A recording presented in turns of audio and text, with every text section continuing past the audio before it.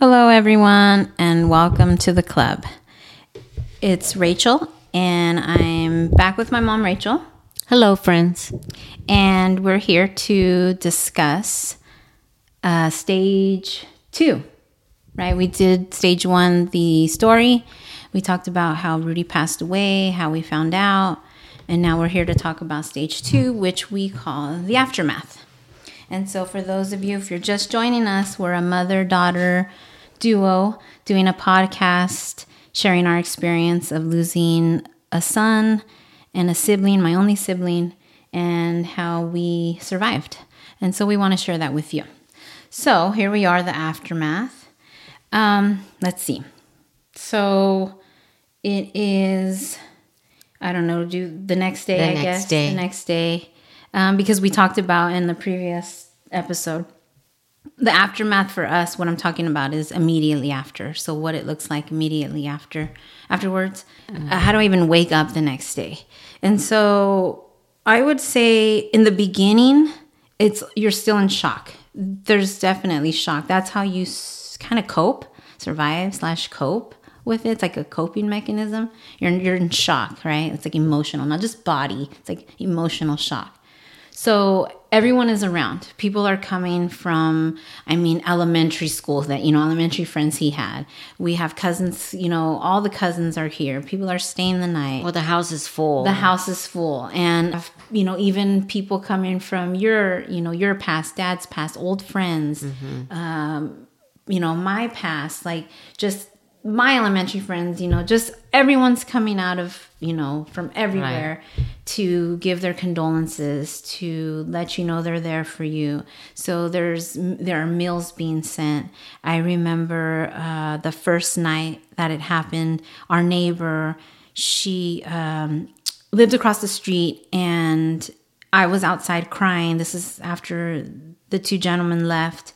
And my then boyfriend was inside calling people because he was the one that had to call people and tell them and start telling them. And then I was outside just sitting by a tree, just crying.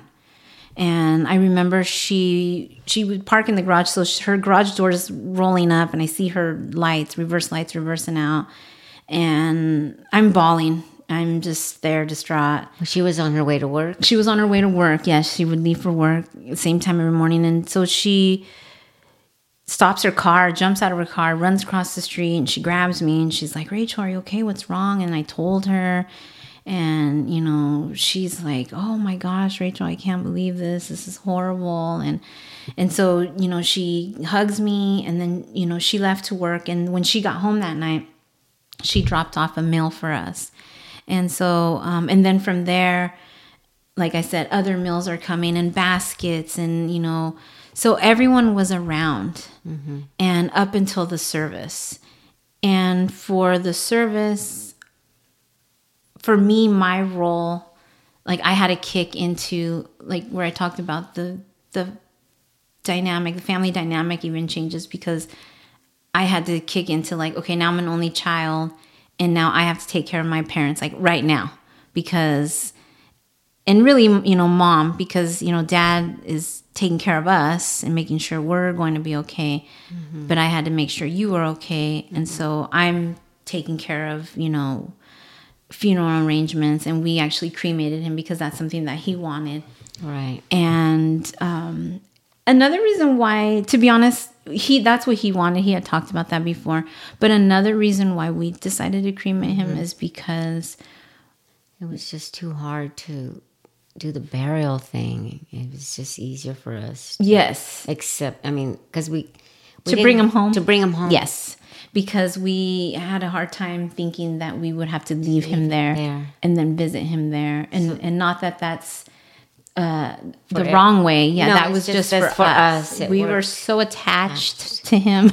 But like I said, there's no right or wrong way at all. The first number one reason is that that's what he wanted. Rudy wanted to be cremated. Yes.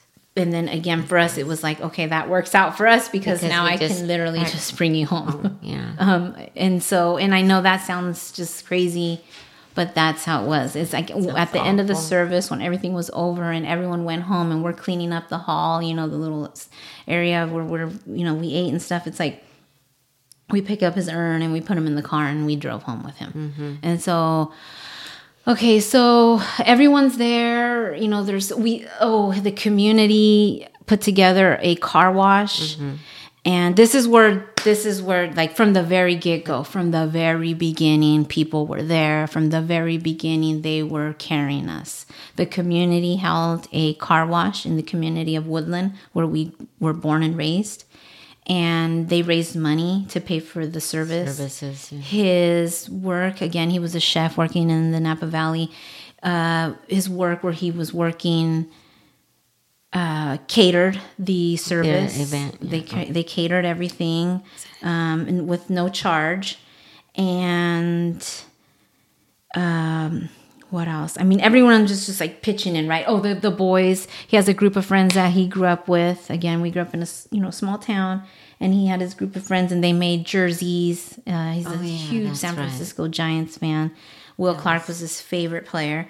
And so they made jerseys with the number 22 and his name on the back. And we all wore the jerseys. And it was just all of this love and support and uplifting and caring. And everyone was there. And it was just, you can call it an event. That's fine, because it was it was a celebration. And that's what, most people call it, right? It was a celebration of life. We are all here to celebrate Rudy's life. Mm-hmm. We had, even... people that I worked with, because I was teaching at the time, and Rudy would come in and help. He would do, in the classroom, little demos with cooking, and we would make pumpkin soup with the kids and show them, like, this is how you roast this. It comes from the garden, and we roast it and like farm to table, and we would do demos with the kids. And then in one classroom, we had a pet turtle, Winona, and he would come in, because it was like, oh my gosh, it was such a dread to clean the huge turtle tank.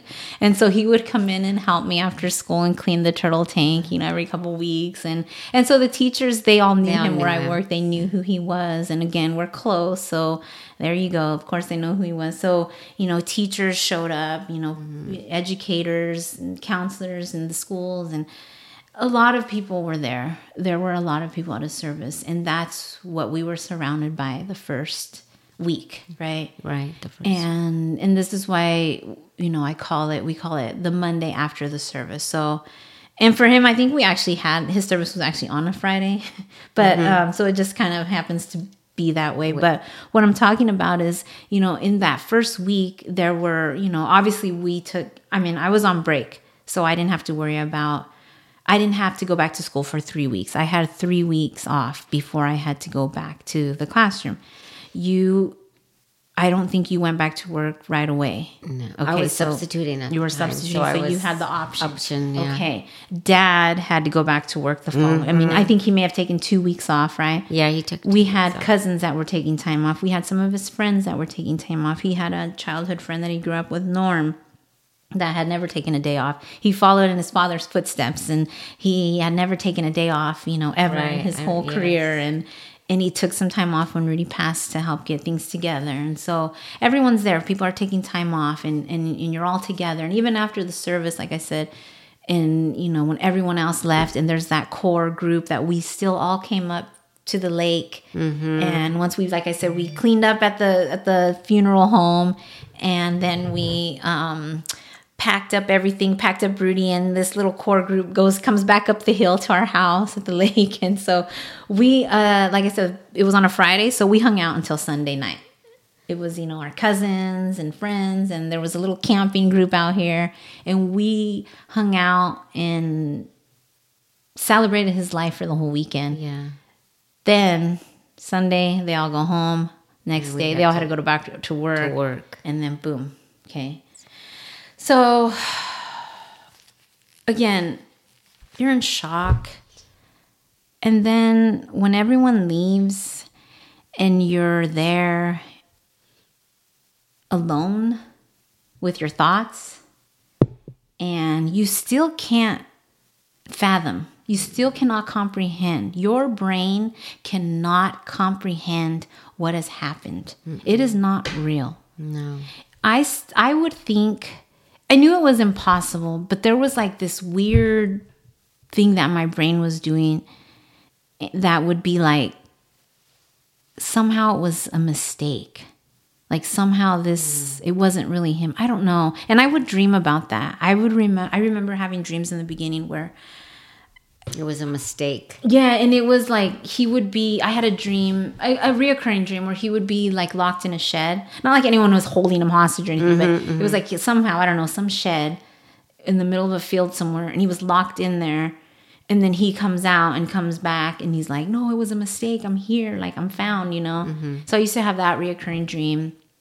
And then there's just, I mean, you don't even want to, I don't know, like wake up in the morning. You don't want to even go to sleep because you don't want to, I don't know, I wasn't like having nightmares, but it's like I don't even know how to get into it other than this. It's like the first stage should be the worst, and it is, because that's when you found out, right? That's when, but the aftermath is just, it's the darkest place. That was the darkest stage for me because I did not see light. I did not, and I know it's like, we joke about like, oh, it was the end of the world, but like we were serious. Like there's no way. And like I said, it's not that I thought like, oh, we were so special, it wouldn't happen. But I just couldn't, again, wrap my brain around like this bond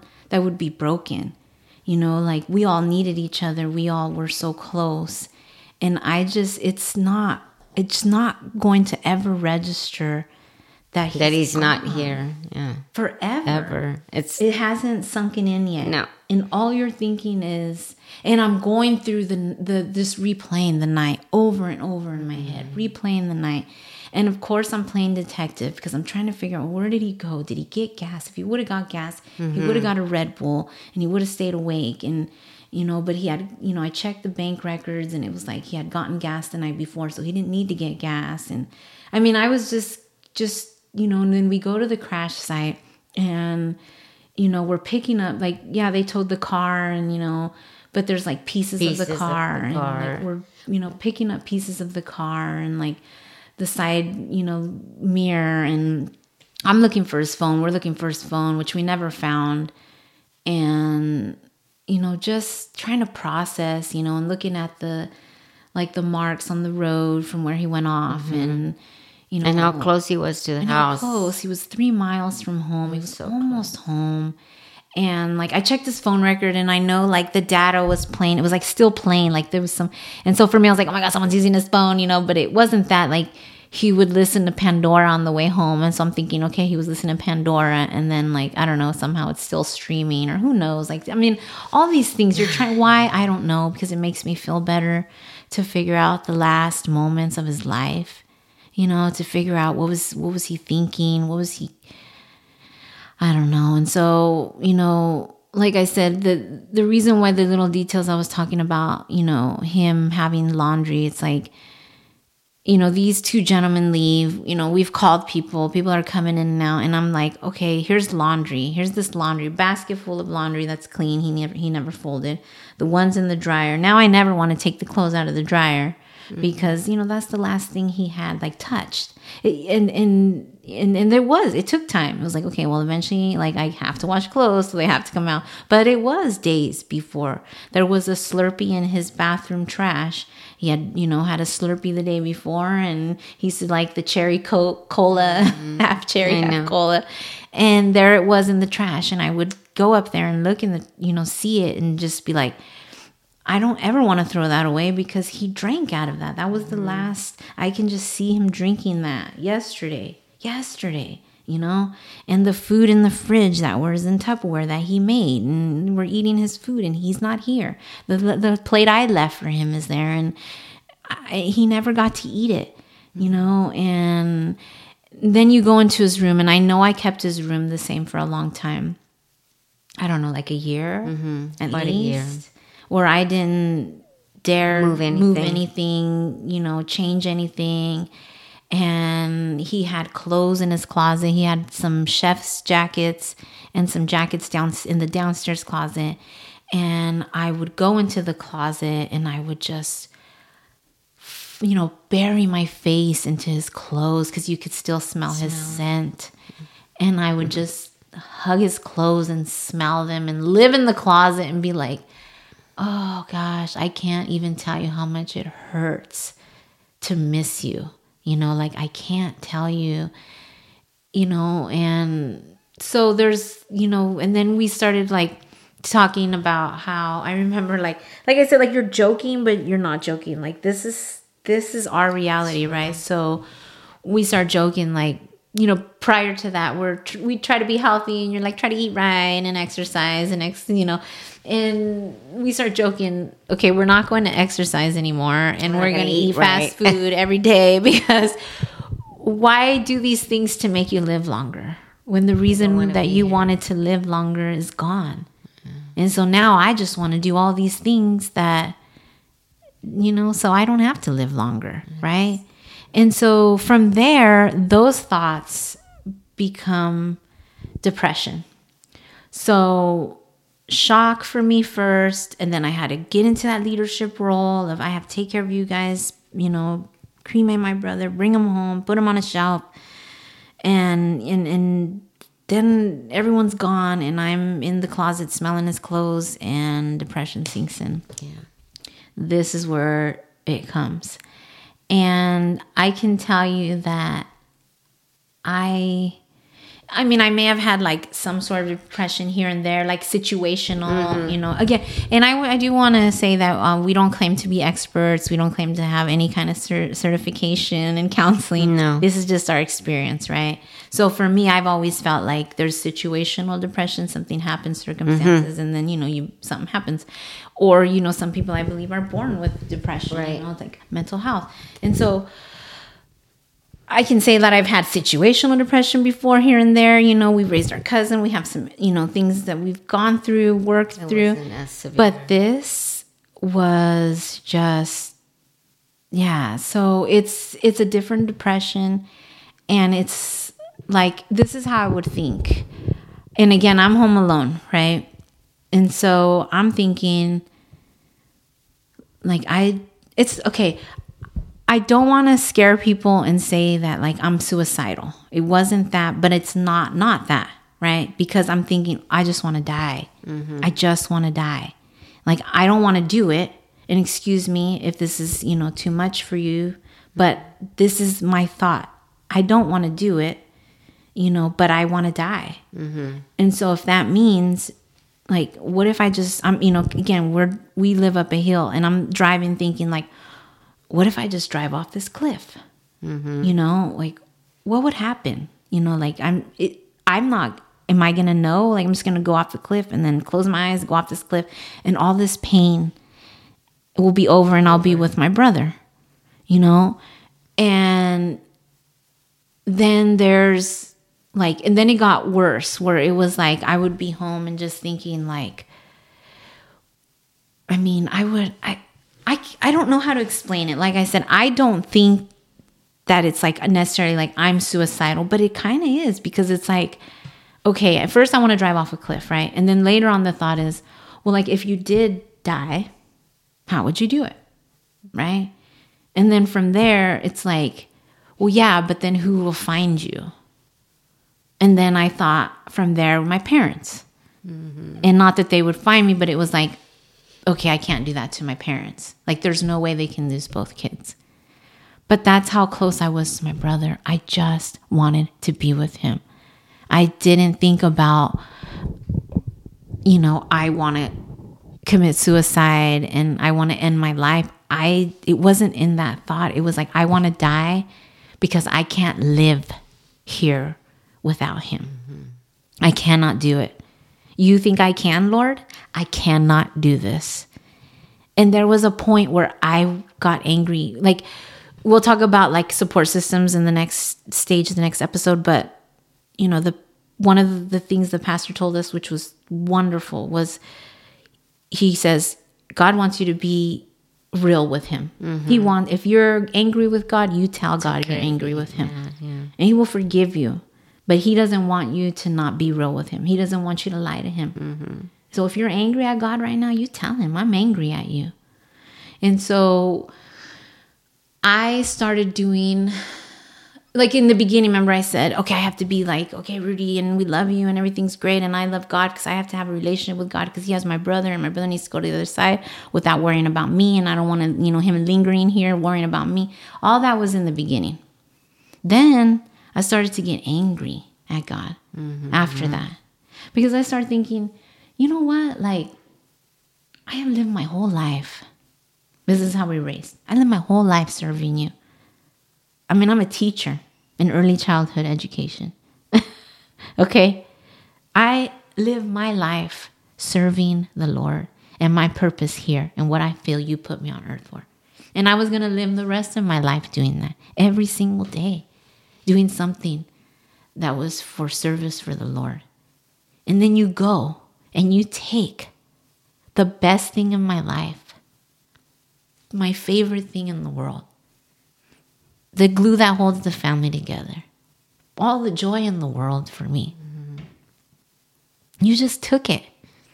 And why? And what do you want me to do now? You want me to keep going? You want me to get up and go to those children and teach them and serve you? How can I do that? I'm so angry at you for taking that away when you knew I promised you I was going to serve you. How do you expect me to get up and do this? How am I supposed to do this fight? You're out of your mind if you think I'm going to get up and fight this fight. I can't. And so from there, I just let God know, like, I didn't say forever, but it was like, I'm on pause. And until I get right, I don't know how you expect me to do anything but survive, right? And then, so I know that then at work, I was getting a little bit of, again, in early childhood, you're co-teaching. There are more than one teacher in the classroom. And so I had a co-teacher that was struggling with, after the 3 weeks, it was time for me to go back to work. And I didn't go back to work right away. I said, okay, I need another week. It was just like, I mean, come on, am I supposed to put a time period on when I can go back to work? First week of school comes. And again, we're prepping. The kids aren't there. And so I'm like, I can't do this. I need another week off. Okay. Then the first week of school, I said, I need another week off. I can't do this. I'm out of sick. I'm out of paid leave. I'm out of all of my, I don't care, but I can't go in there. And for me, it was, and I know I explained this to you before, but when Rudy first passed and I would tell people, it was like, we were talking about him as an adult.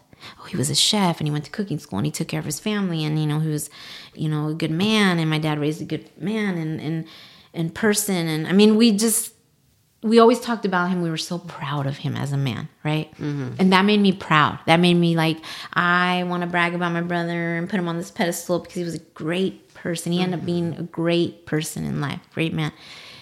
When I thought about our childhood, okay, that would trigger something like I couldn't even think about it. And I learned this, we'll talk about it when we do the rebuilding and we went to counseling, but our counselor talked to me about that and how the childhood, because I grew up with him in our house as a child.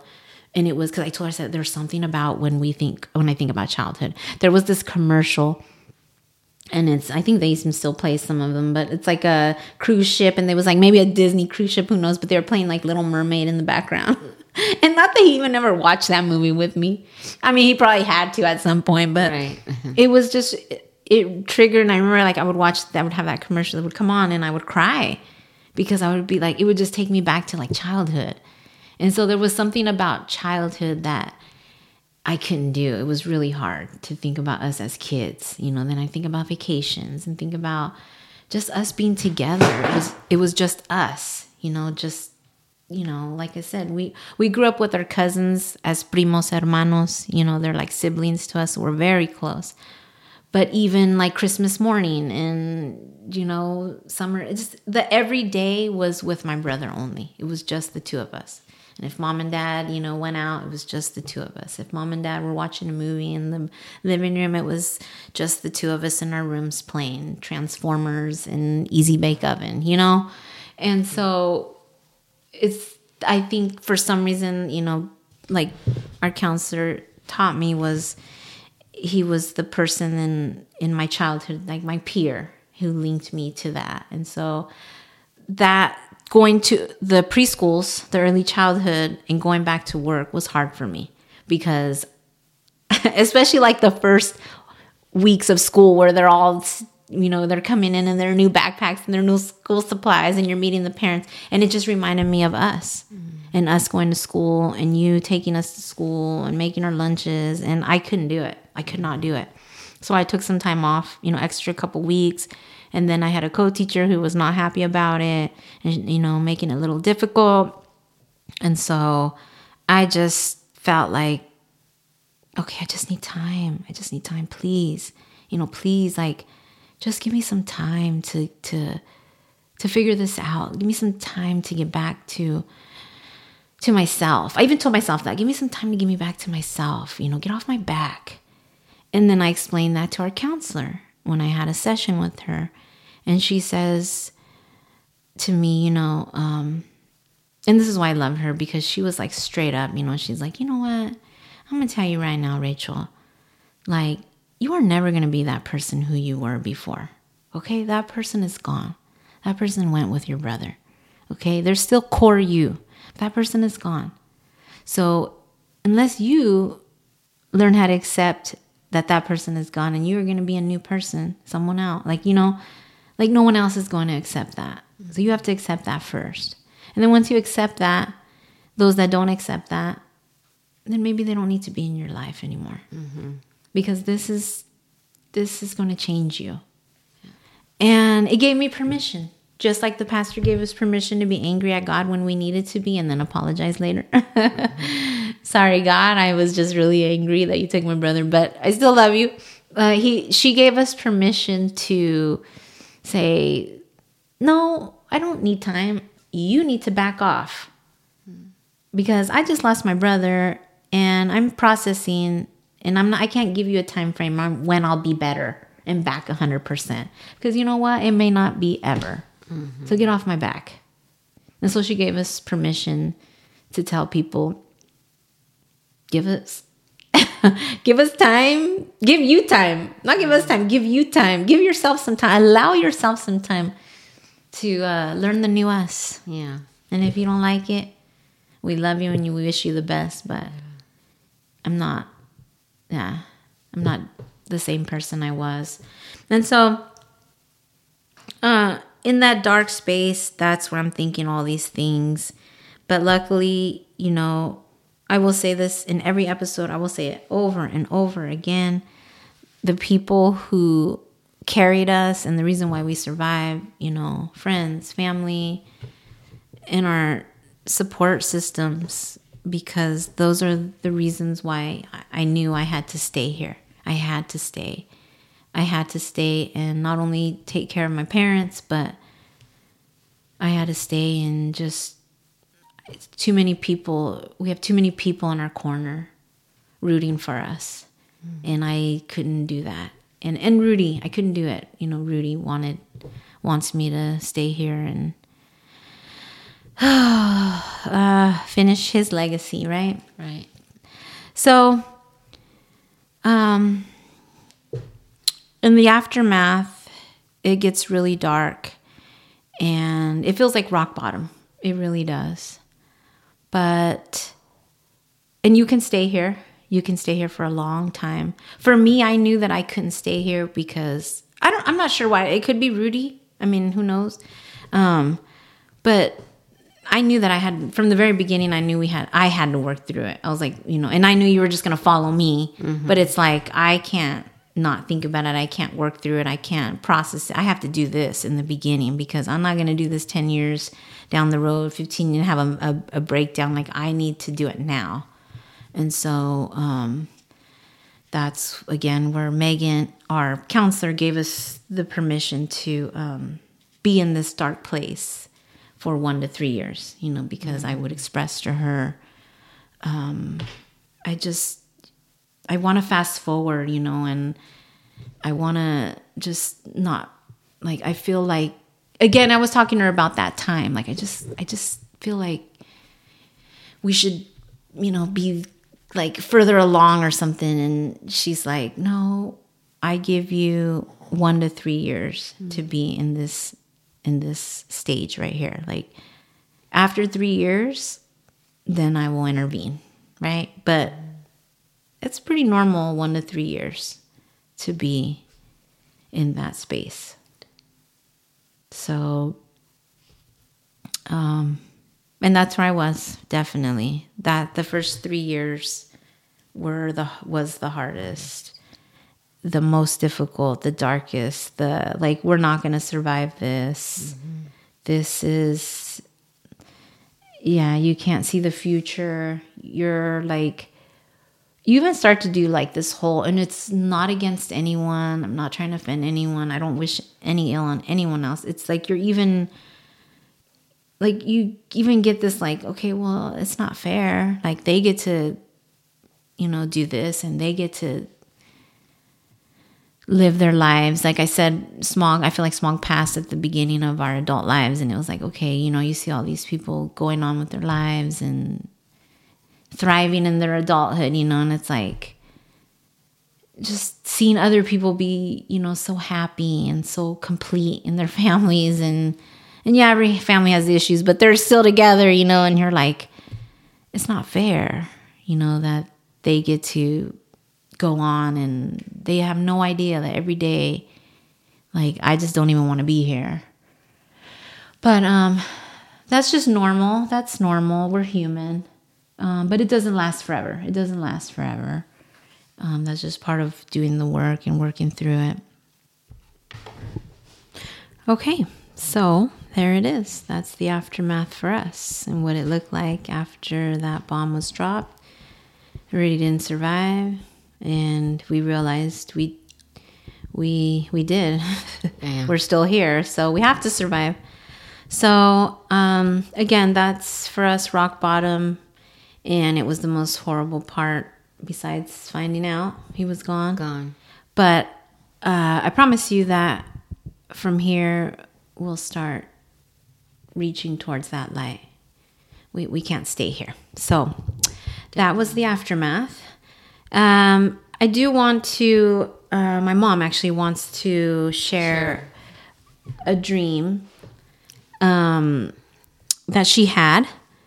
And I believe you said it was the night he passed, or the next night? It was after the funeral. Okay. And so did my dad. My dad did too. And if he doesn't share it, we want to have Dad on here sometime too. He can maybe share his dream. But let's have Mom share hers. Yeah. It was the next night I had the dream. And it was just oh my God, it's hard. It's okay, Mom. And it's okay. It feels good to cry sometimes. I'm sorry, but it does. I know. I know. I guess you can do it. It was a way of him telling me that he was leaving. He had to go. And there's a rosemary plant Rudy brought to me when he was in class. Culinary school. It was a tiny little thing.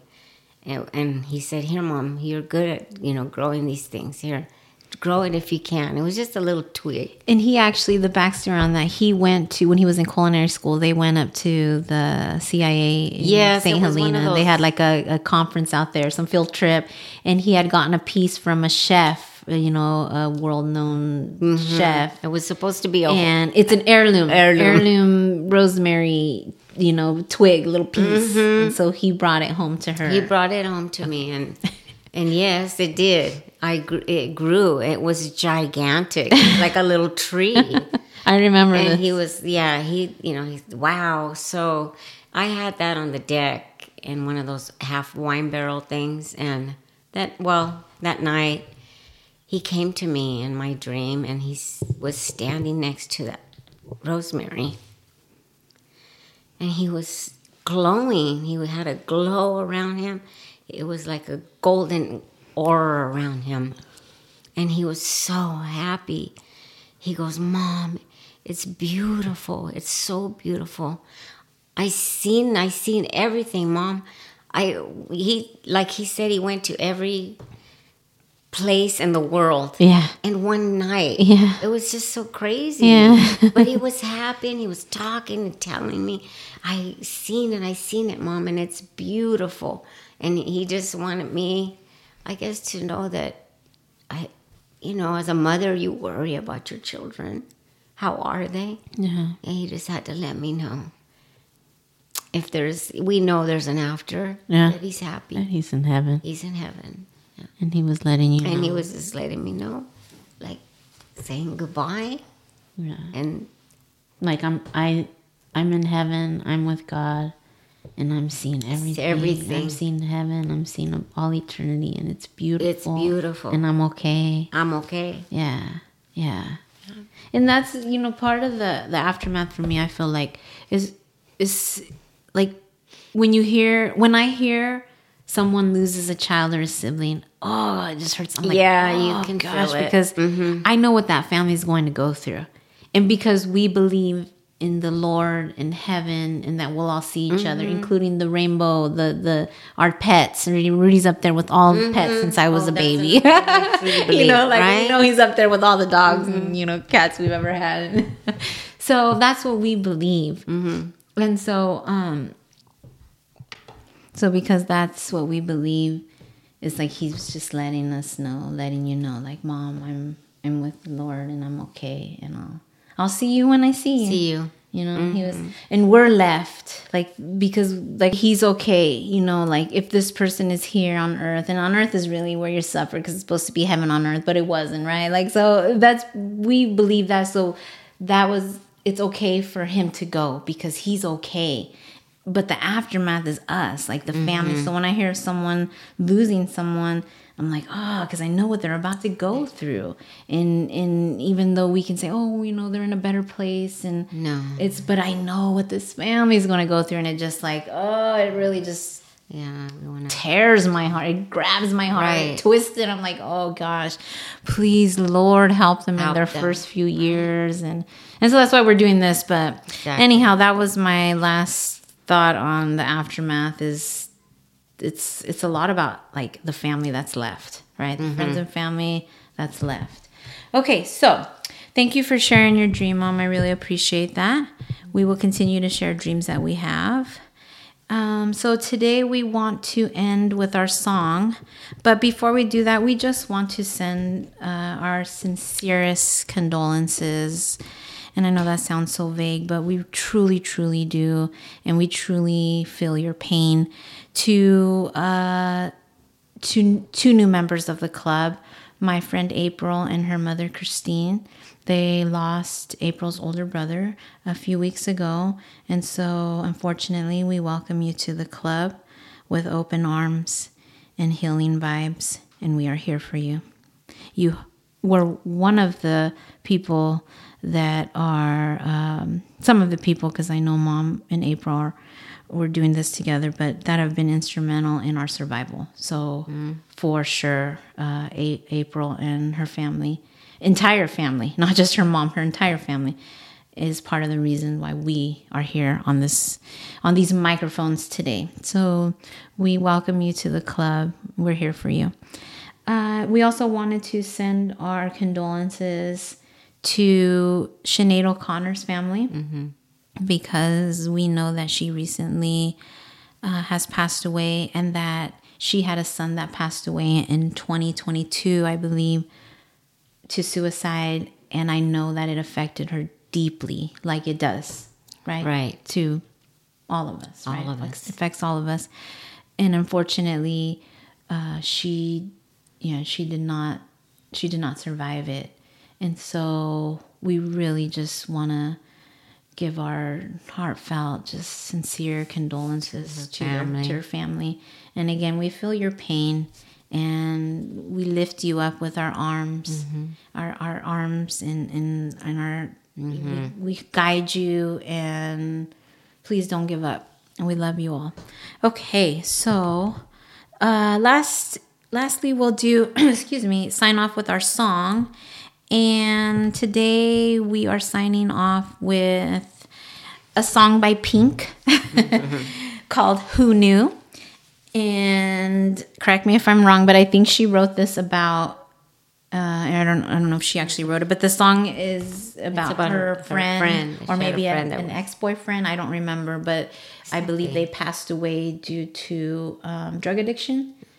And again, correct me if I'm wrong, but to my belief, that's what the song is about. It's to her ex-boyfriend or friend who passed away to addiction. So not the entire song hits home, but there are a lot of parts of the song for me that, yes, I would listen to the song and just cry and sing top of my lungs in the car, in my house while I'm cleaning. Like, this song really helped me get through. And so the first verse, you took my hand, you showed me how. You promised me you'd be around. That's right. I took your words and I believed in everything you said to me. If someone said 3 years from now you'd be long gone, I'd stand up and punch them out, 'cause they're all wrong. I know better, 'cause you said forever and ever. Who knew? Okay. And then there's a part where she goes into this part, and I wish I could sing it, but I can't. And I don't have the rights to it anyway, but this is where I really let it all out. In this part, she says, remember when we were such fools and so convinced and just too cool? I wish I could touch you again. I wish I could still call you a friend. I'd give anything. Who knew? You said forever. Who knew? I'll keep you locked in my head until we meet again. And I won't forget you, my friend. So that one is dedicated to the aftermath, because that tells you who freaking knew. I would have never believed, never imagined this. I'm in shock. This is just, I'm still processing what has happened to my life, to our lives. So great song. Listen to that when you need a little, tear and a little smile at the same time, right? So again, we thank you so much for listening. We appreciate you allowing us to share our story, our truth, our reality. And sometimes it may be too much, but that's our lives. Thank you so much. Until next time.